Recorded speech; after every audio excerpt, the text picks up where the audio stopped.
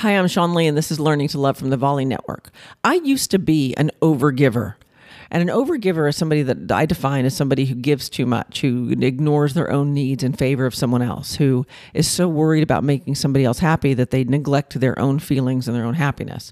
And maybe they're doing for someone else rather than like I was, right? I was overdoing for my spouse. I was doing everything I could do to make him happy, and what I was doing was losing myself in the process. And to say that I was a miserable human is the understatement of the century, because I really was.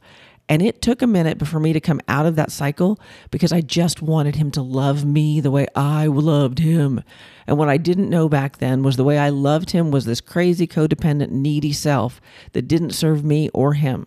He was overwhelmed with the amount of attention I paid to him, and I was underwhelmed with the amount of attention he paid to me. But what I learned from that was that he could never pay enough attention to me for me to feel satisfied. He could never fill that need in me that I so desperately needed filled. The only person who could ever fill that was me. And I had to get to know what was in there and unpack all my ick and look at my neediness and my crankiness and my overprotectiveness and my overjealousness and my overgivingness.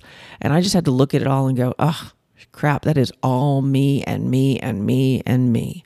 And the only way I learned how to do that was by figuring out what was important to me. So if this is you, this coming Saturday on the 20th, Kate Cocker from Everyday Positivity and I are doing another virtual live event.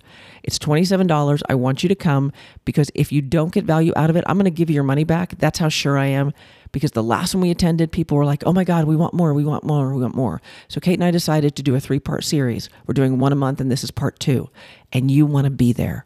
If you are somebody who is overgiving and giving to everyone, your partner, your children, your work, or if you're the person that your work has found to overwork, you definitely want to come to this event. Because once I figured out what was going on, it got really easy to fix it in a way that worked for me and worked for them. So go to showupfully.com and get yourself registered, and I will see you on the 20th. But for now, I'm Sean Lee, and this has been Learning to Love, and I'll see you again tomorrow.